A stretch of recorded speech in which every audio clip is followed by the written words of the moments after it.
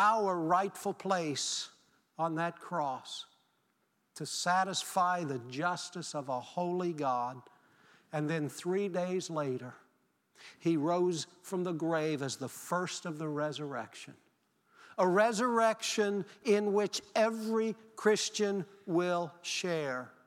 Every one of us who die a physical death before he comes back again will join him as we are raised from the dead. And those who are alive at that time will be just joined with him in the air, never to experience the death of their bodies.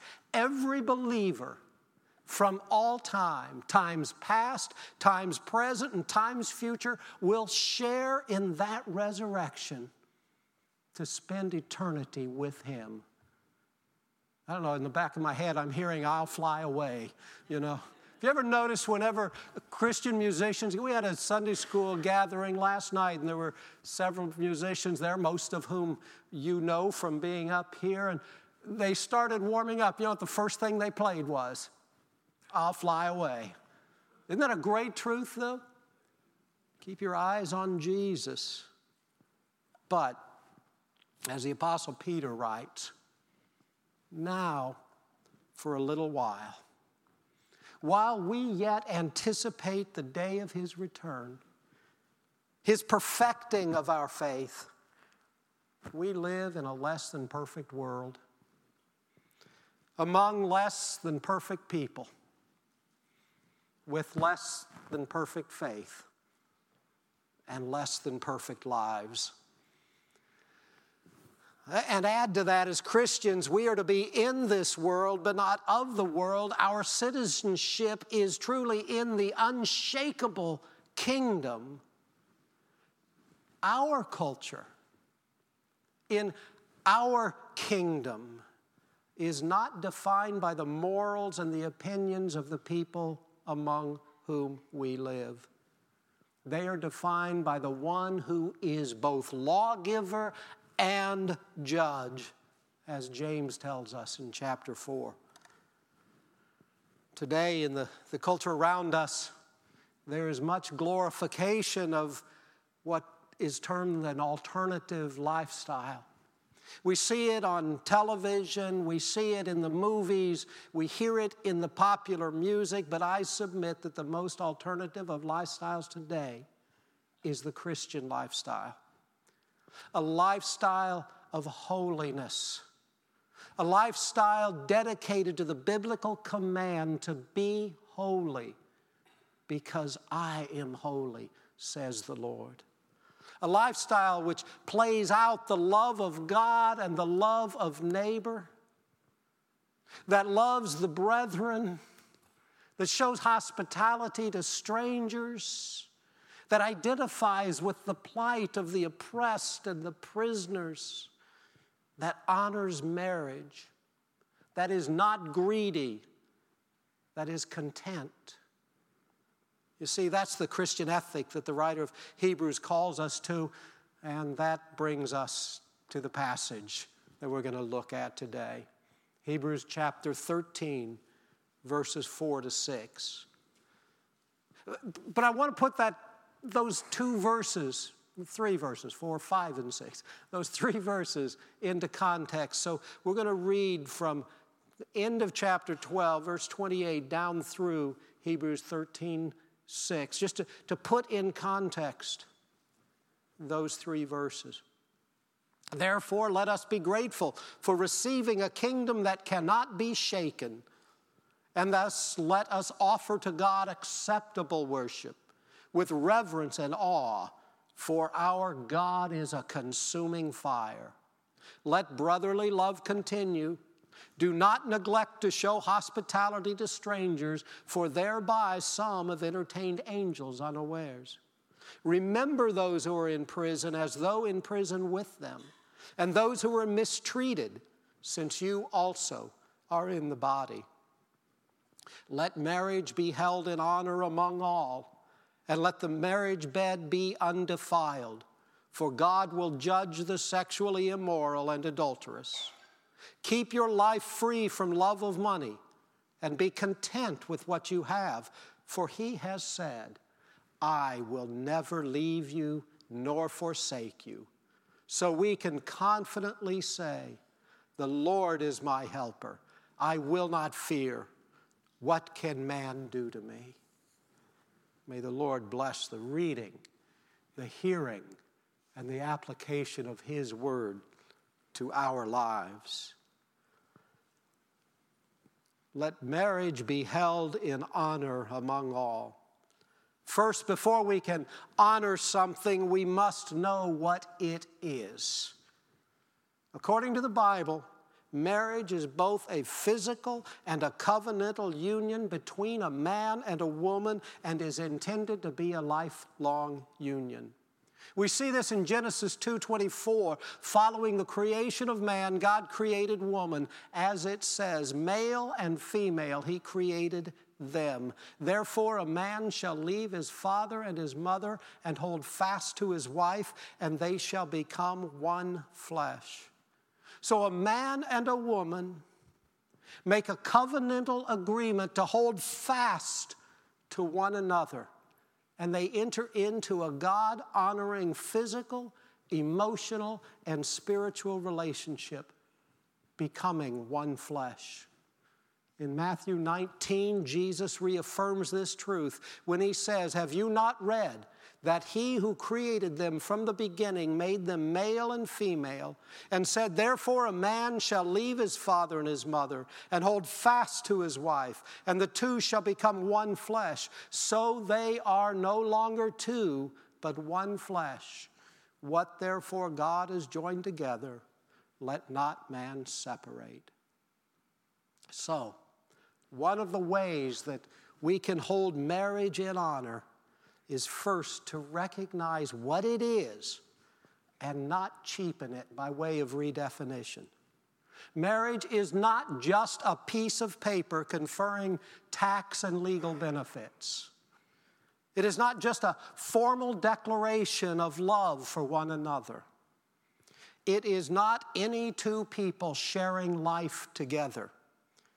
Marriage is not to be entered into out of convenience, economics, or social pressure. Marriage is a God-ordained union between a man and a woman, which glorifies God, edifies each other, and is a picture of the reality of Christ's relationship to the church. Paul writes in Ephesians chapter 5, now as the church submits to Christ, so also wives should submit in everything to their husbands. Husbands, love your wives as Christ loved the church and gave Himself up for her, that He might sanctify her, having cleansed her by the washing of water with the word, so that He might present the church to Himself in splendor, without spot or wrinkle or any such thing, that she might be holy and without blemish. In the same way, husbands should love their wives as their own bodies. He who loves his wife loves himself, for no one ever hated his own flesh, but nourishes and cherishes it, just as Christ does the church, because we are members of His body. Therefore, a man shall leave his father and mother and hold fast to his wife, and the two shall become one flesh. This mystery is profound. And I am saying that it refers to Christ and the church. Do you see? In this passage, marriage isn't a legal matter for the courts to define. It is a mystery defined and ordained by God. We honor marriage by recognizing and celebrating the reality of what it is, not by cheapening it through a redefinition and celebration of a counterfeit. We honor marriage by honoring the institution of marriage. And that honorable institution is failing in this country. Not only are more and more marriages failing, but at the same time, fewer and fewer people are actually getting married. Even the definition of marriage has been changed. And we who hold to a biblical definition of marriage as opposed to what has become the legal definition in our nation are being challenged by a society that wishes to force us to recognize as marriage something that is not marriage. However, while we uphold the sanctity of marriage, we must also uphold the Christian commandment of love for those with whom we disagree. It is more loving to speak the truth in love than to celebrate an untruth in order to make someone else feel good about their sin. Christian love requires us to speak truth and to show love. As Christians, our goal is never to push anyone away, but to see all come to a saving knowledge of Jesus Christ. While we must uphold the truth, we must always do so with compassion. We must always remember that we are all sinners saved by grace. We must always remember that each and every person is either a sinner saved by grace or a sinner in need of grace and a Savior, just like us. And there is no sin, no behavior that is beyond God's grace. Paul, writing to the Corinthian church, reminds them of who they were when in chapter 6 he says, "Do not be deceived. Neither the sexually immoral, nor idolaters, nor adulterers, nor men who practice homosexuality, nor thieves, nor the greedy, nor drunkards, nor revilers, nor swindlers will inherit the kingdom of God." Now listen. "And such were some of you, but you were washed, you were sanctified, you were justified in the name of the Lord Jesus Christ and by the Spirit of our God." See, the whole point of Christian love for others is not to exclude anyone from the love of God, but to include them in His forever family. John Piper puts it this way: love warns, love pleads, love comes alongside and does all it can to help a person live forever. I've taken much too long on that point.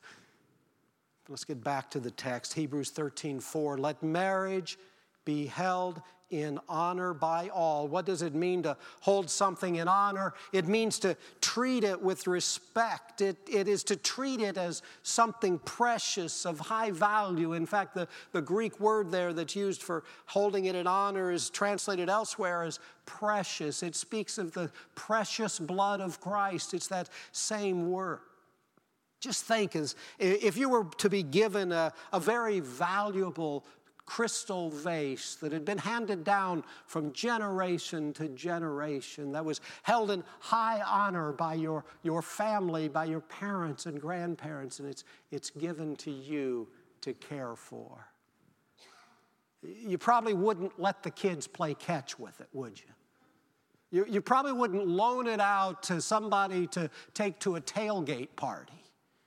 No, you would be careful with it. You'd protect it from careless injury. You'd be sure to keep it clean because of its preciousness to us. We'd protect it from misuse and from danger. Marriage is to be held in honor and treated as a precious thing.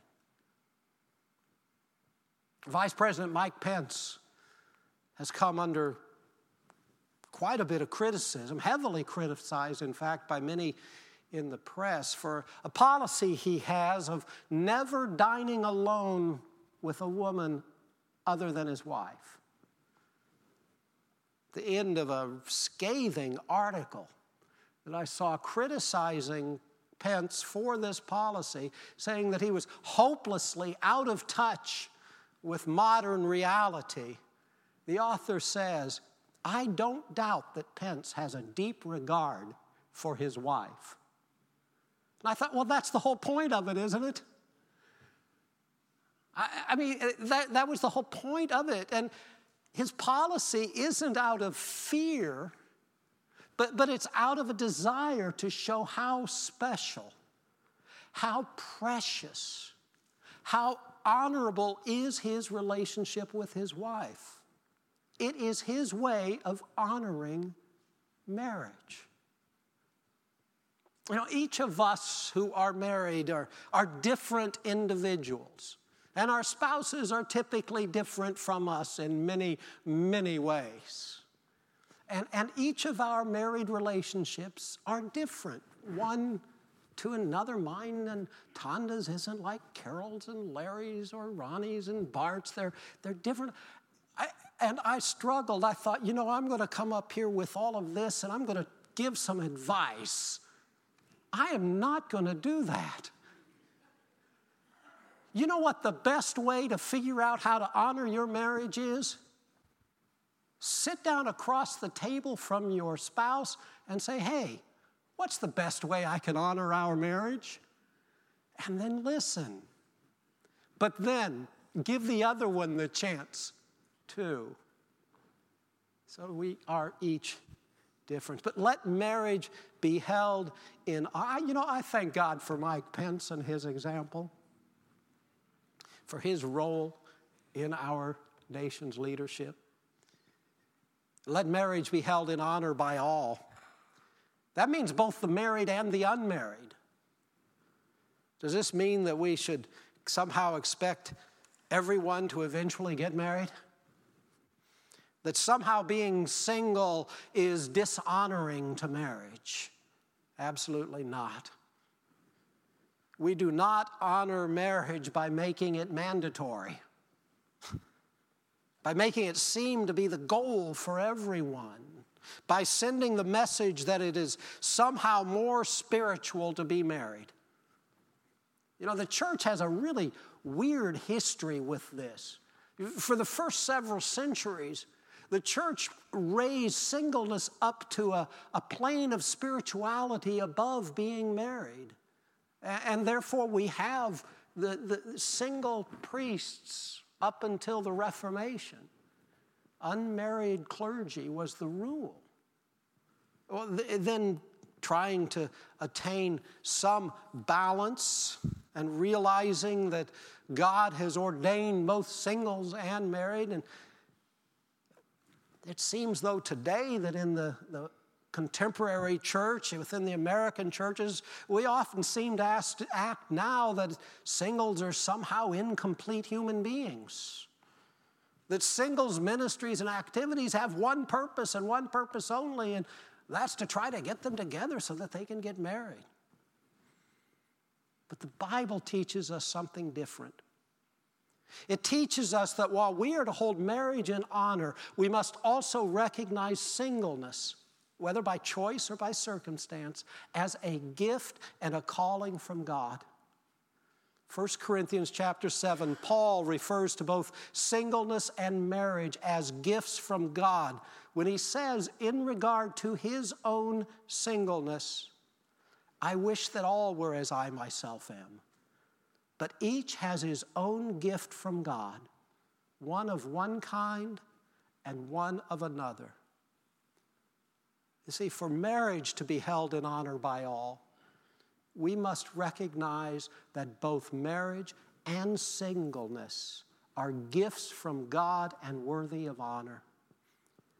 Perhaps singles will have an easier time honoring our marriages if we recognize singleness too may be an expression of a gift from God and used for His glory. Verse 4 continues. Let marriage be held in honor among all, and let the marriage bed be undefiled, for God will judge the sexually immoral and adulterous. The marriage bed here is pictured as a pure place, but a place capable of being defiled or spoiled. What is it that defiles the marriage bed? Sexual immorality and adultery. Those two things cover all sexual activity outside of the bonds of marriage, whether by someone who is married or someone who is single. So whether single or married, in order to honor marriage, to hold marriage in honor, one must refrain from sexual activity outside the bond of marriage. Yes, sex is a gift from God reserved for men and women bound together in marriage. Anything else defiles the marriage bed and invites God's judgment. What does it mean that God will judge the sexually immoral and the adulterous? Does that mean that their punishment is somehow more severe? Or that they are unredeemable? No. As we've already seen from 1 Corinthians 6, some were such as you. But you have been washed, sanctified, justified in the name of the Lord Jesus Christ by the Spirit of God.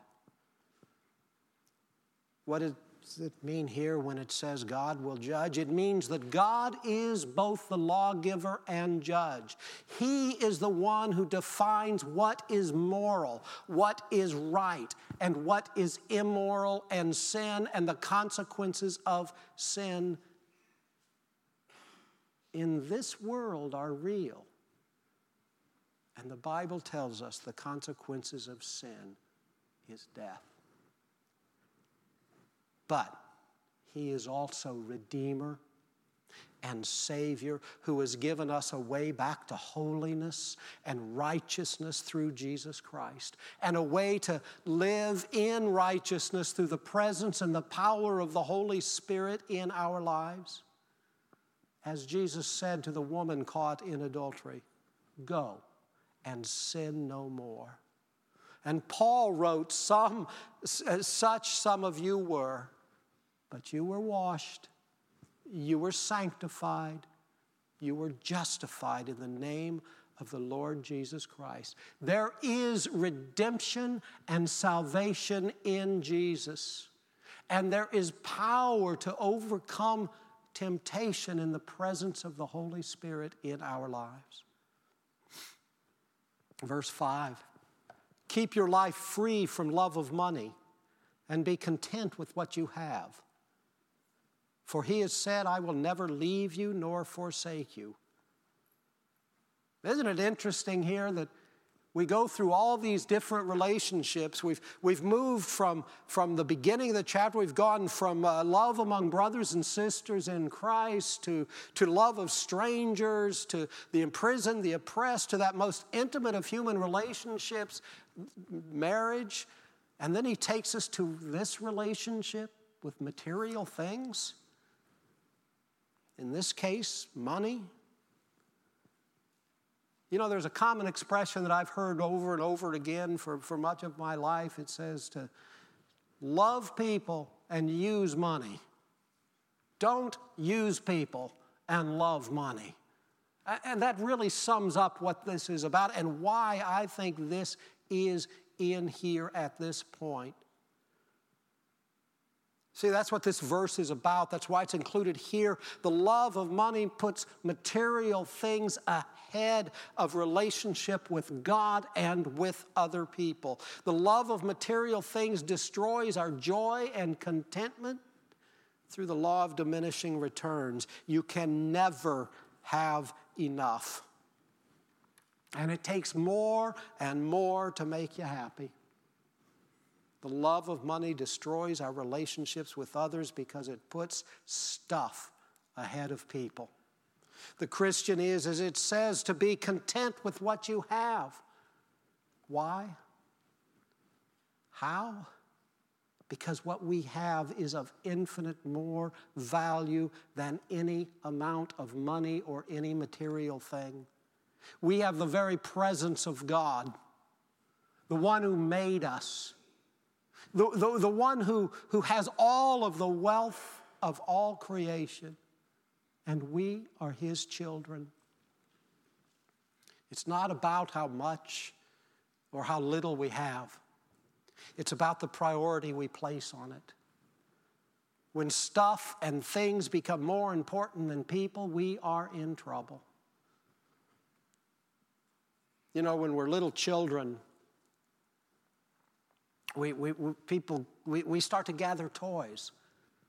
Our parents give us toys, others give us toys. And we get so many toys, then we have to have a box to put our toys in, a toy box. Then we get older and we get more stuff. It won't all fit in the box, so we have to get a bigger box, so our parents give us a room.